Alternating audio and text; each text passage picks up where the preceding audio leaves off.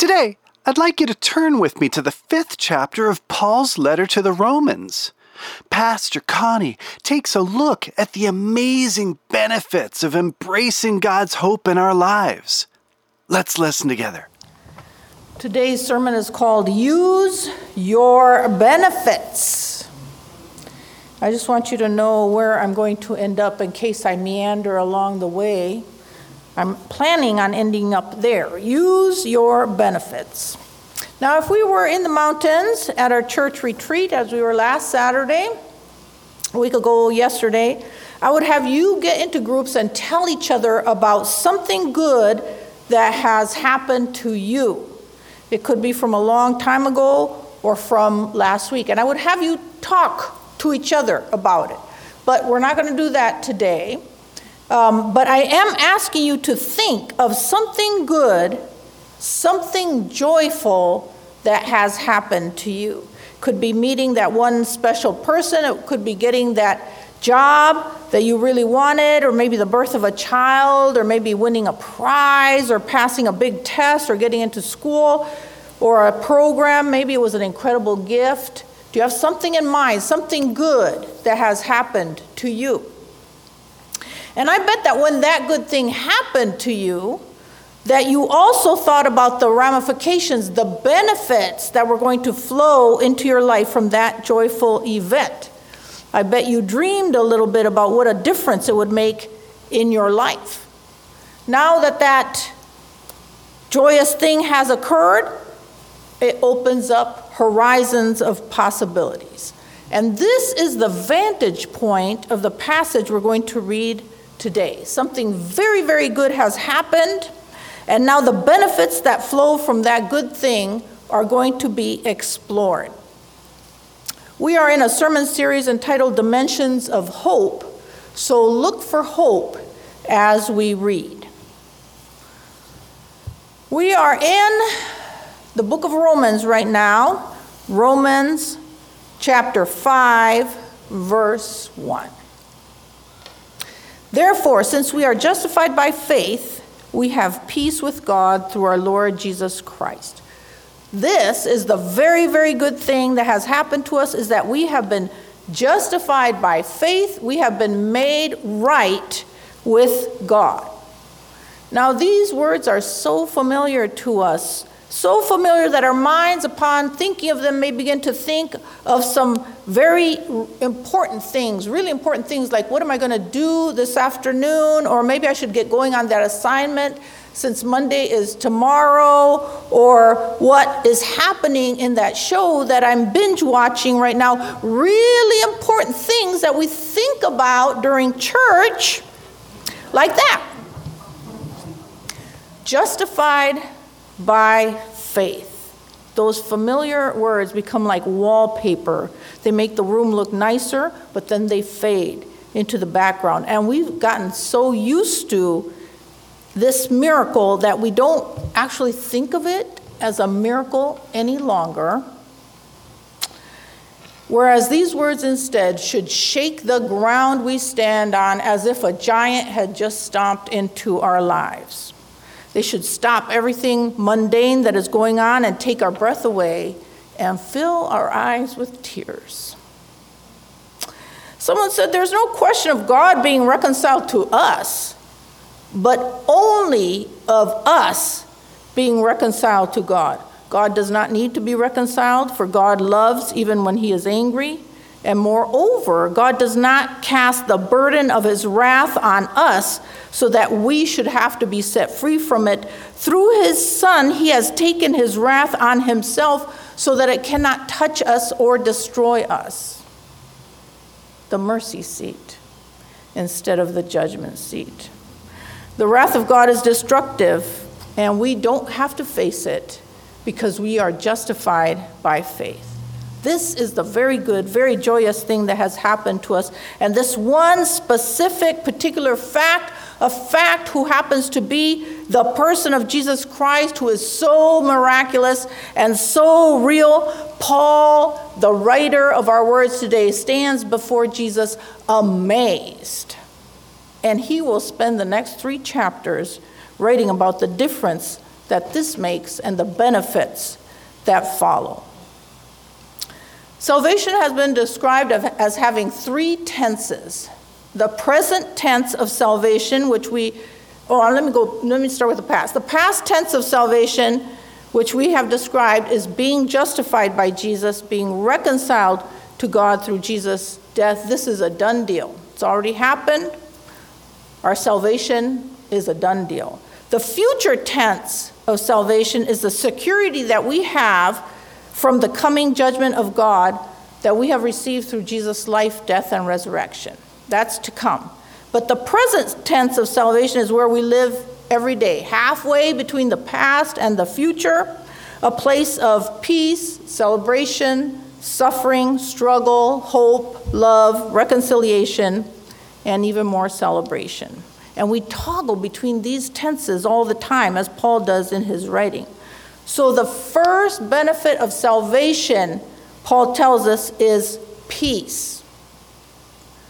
God's righteousness, God's justice, which should naturally terrify us, flow instead through his Son, who took the brunt of it and leads to our peace. That's an amazingly unexpected outcome. So let's just think about the justice that we have through our politicians, through our authorities, through our governing systems. Is anyone perfectly satisfied with the state of justice in America today? Can we say that in our land, justice flows like mighty waters and righteousness like an ever-flowing stream?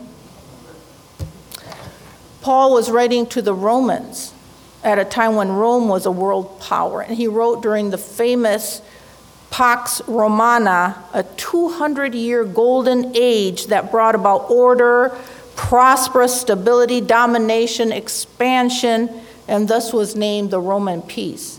And Roman citizens had great benefits and could live in peace, but in reality, military power and oppressive force held it all together. Revolts were continually breaking out all over the place, resulting in a constant state of rolling warfare. And for the subjugated people, such as the Jews, the Roman peace built on their backs was no peace at all. And Paul is writing as a Jew to the Romans. And he didn't know it then, but he's writing to us as Americans with the strongest possible message that God's justice leads to peace, not a cessation of violence, but to a profound inner well-being that has resulted from being deeply reconciled, having made things right with God. And then that deep well-being, peace, flows out into community, communal peace, as we practice the justice-making peace with which God connected us to himself. Justice-making peace is entirely different from force. And God knows all about making real peace with a hateful enemy. He has had lots of practice. Hateful enemies, lots of practice. And have his people learn from him?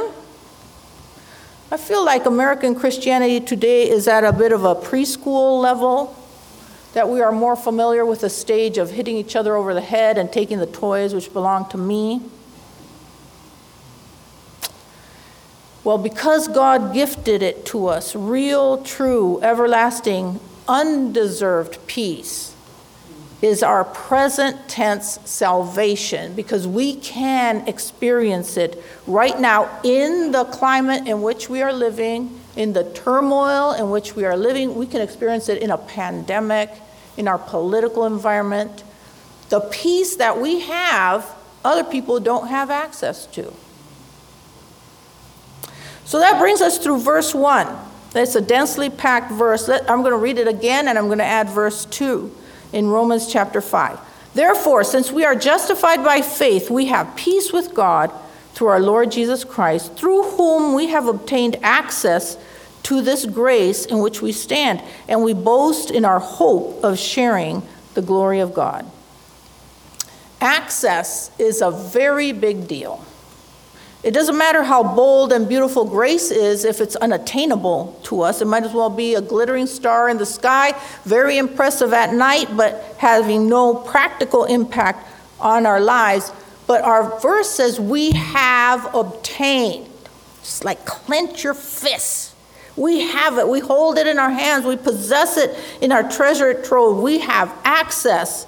We have obtained access to God's grace, to God's favor and gifting. The Greek word for access carries that connotation of royalty, of entering the chamber of the King of Kings.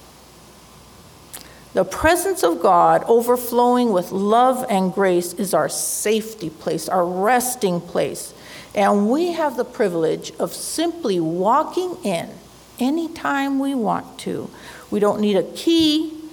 We don't need a password. We don't need a special code. We simply enter into God's presence, and we are standing in grace instead of judgment.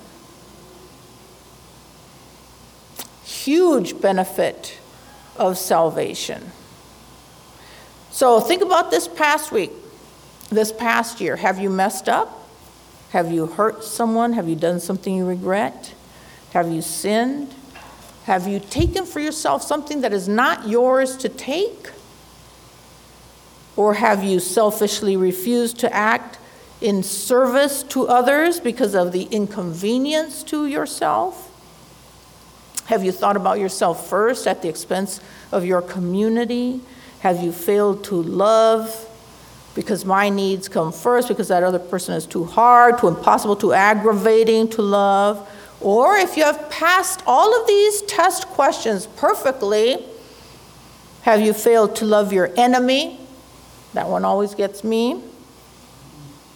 On another track of self-inquiry, has life beat you down? Is reality too ugly, too angering, too depleting, too sad, and you can't get away from it, and there's no let up in sight? Are you worried about the future, about yourself, about the ones you love? The relief that comes with entering into the grace of God, the place of God's gifts and favor. And we come bearing heavy burdens, and we have the privilege of laying them down. This access to great privilege has come to us through our Lord Jesus Christ. And this too is present salvation experienced here and now. So I just want to take a moment. Why don't you just close your head and access the grace of God. Just you yourself go into that place of privilege just for a moment.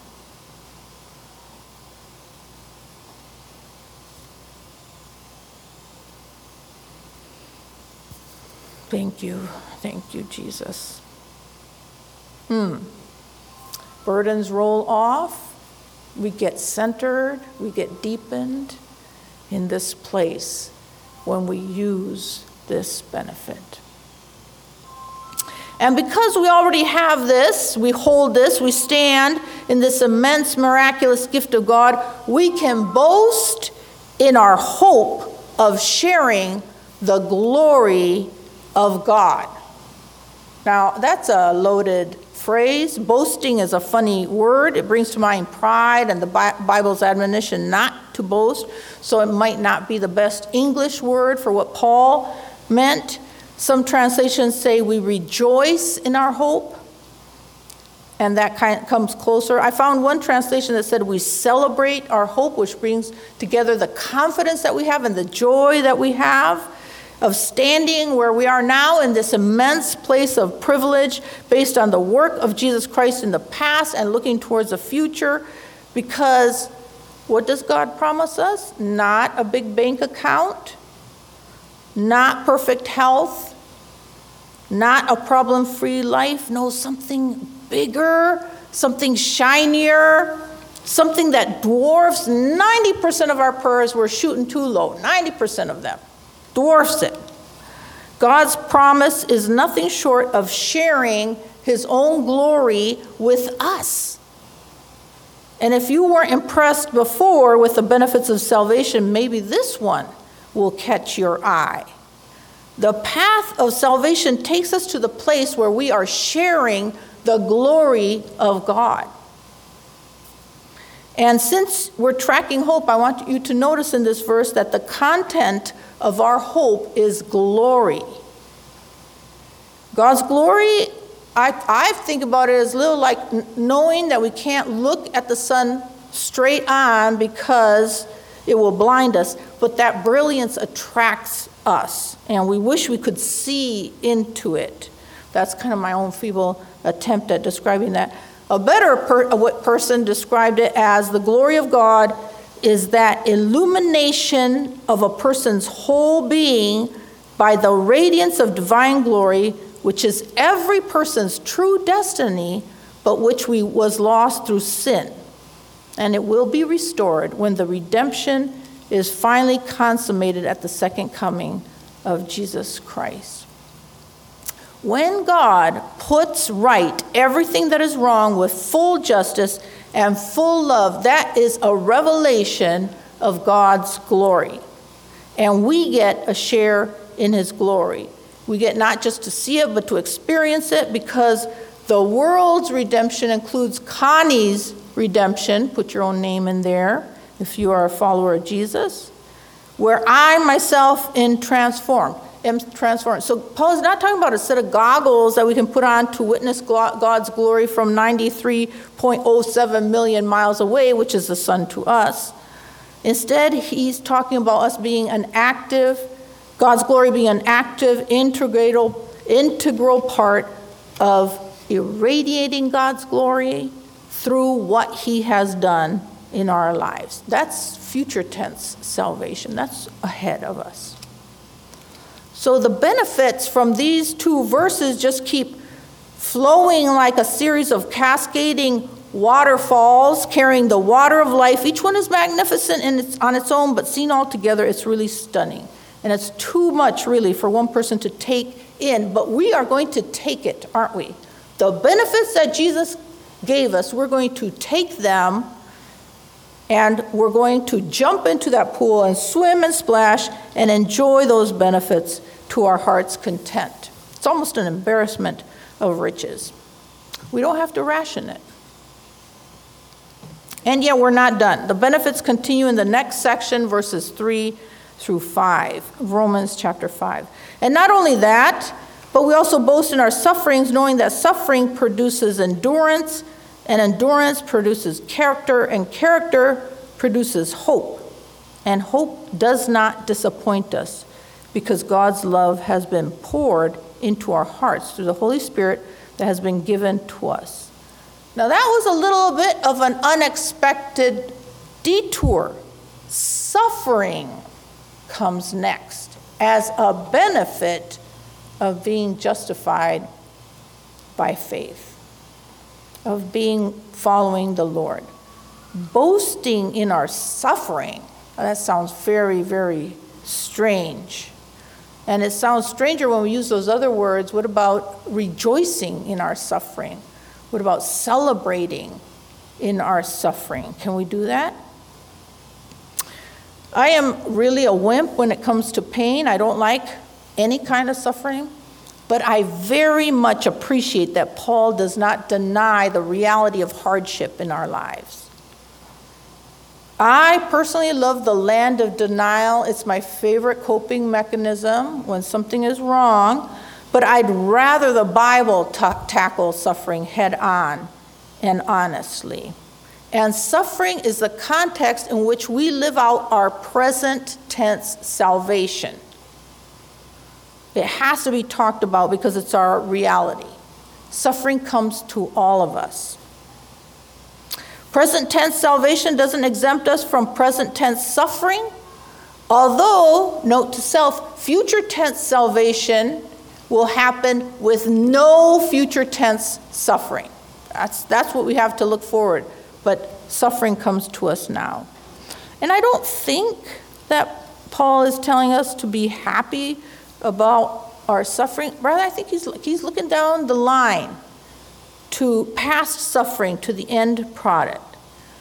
The only way that suffering could be a benefit is if it draws us closer to God if it increases our faith, if it helps us to be God-centered and to live a God-dependent life. Because is it true for you that when you suffer, your instinct is to run to God? Okay, so what happened to me yesterday is that at 1:15, I realized as I was praying to God for help in the parking lot of Michael's store, when I could not get my car to start, and I was praying to the Lord to just, like next time I turn the key, just make it start. That's was my prayer. And then it occurred to me as I did that, I said, Connie, this is your first prayer to God today. 1:15 p.m. And I said, no, Lord, that's not true. I prayed to you. Breakfast I ate standing up working. So I didn't even pray over breakfast. What about my shower? That's where I hadn't even taken a shower at 1:15 p.m. yet, so I had not prayed during my shower like I sometimes do. What about lunch? I hadn't yet eaten lunch. So all of my normal prayer times, I had been too busy to pray until suffering came on me. And then I turned myself to the Lord. I know you are all much, much better than I am, but suffering does turn us immediately to the Lord. Of course, the danger is that suffering could turn us in the opposite way. It could turn us into self-pity and bitterness and anger, but we cannot get a meaningful faith without suffering. That's what I have observed. Your faith doesn't matter much as long as everything is happy and blissful. Paul points out that without suffering, we don't get endurance, that unyielding perseverance in the face of aggressive misfortune, endurance. This is not a word that connotes victorious conquering. No, there's no pressing ahead with this kind of endurance that Paul is talking about. It's more of staying put and facing what comes without dismay, of standing our ground, that kind of endurance. Without suffering, we don't get character, Paul tells us. And the word there means tried and tested like gold going through a hot fire in order to get the impurities out. Christian character is built over the long haul. And finally, Paul says, if we don't suffer, we don't get hope. Now, how did you see this coming? Because I can see suffering leading to endurance. That's an easy line to make. Endurance leading to character. That's an easy hop to make. But then that leading to hope, no other religious system has that kind of a through line to hope. Hindus follow suffering, that pathway of suffering, endurance, character, into fatalism. So if something's going to happen, it's just going to happen, and there's no way you can do anything about it, so just accept it. Buddhists follow that line into emptying oneself of emotion. Suffering can't harm you if you can't feel it, so just don't let it in. Stoics valued endurance, patience, they valued character, but they never arrived at hope through that pathway. But we know because the God we have takes us through a long journey of the wilderness into the promised land. We know the promised land is after the wilderness. And we never have to settle at this is all there's ever going to be. Just this suffering, this is all it's ever going to be. Because we know already that the future tense salvation will be completed when we share God's glory, and that gives us real hope. The content of our hope is glory, but the completer of our hope is God. And that makes our hope a sure thing, guaranteed to us through the gift of the Holy Spirit. That's another benefit we get, whose job it is to pour God's love into our hearts. Undisappointable hope, powerful love, indwelling of the Holy Spirit. When something good happens to us and we imagine all the benefits that are going to come to us, as a result. Well, those dreams don't always come true. We hadn't seen down the line at how this hard thing was going to happen for that good benefit, that joyful thing that happened to us back then. But the benefits that God gives keep coming and coming until our future salvation is realized.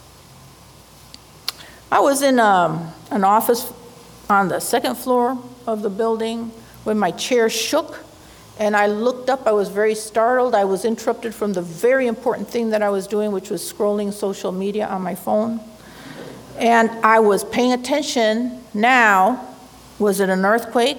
And there came that pounding noise again, and the floor shook a second time. And that's when I realized that the noise and the floor wobble came from someone running heavily down the hallway just outside the door that I was sitting next to.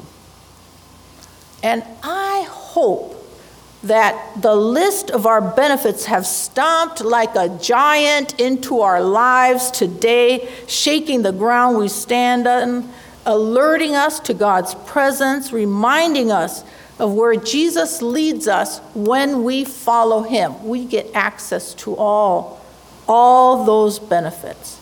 And I hope that this morning we appreciate the benefits that God has gifted us with his Son, Jesus Christ. And more than appreciate, I hope that we actively use these benefits now in our present day salvation.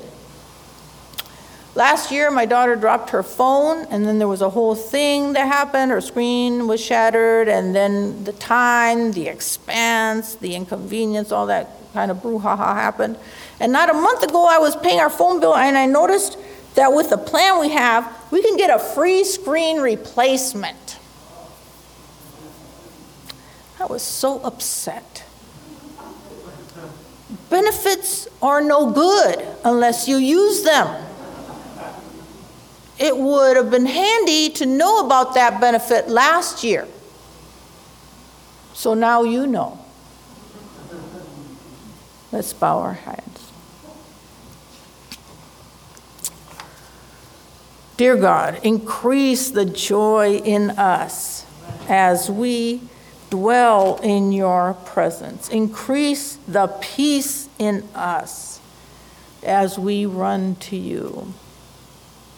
I don't want to say increase the suffering at all. That's not my prayer, Lord, but increase the endurance and the character and the hope that brings in us, God. Thank you that we know the end of the story. Thank you that we can have hope in you, the completer of our hope.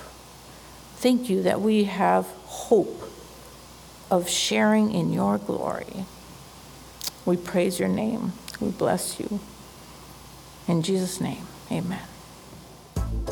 We meet in Altadena every Sunday morning at 11 a.m. Pacific, both in the sanctuary and on YouTube.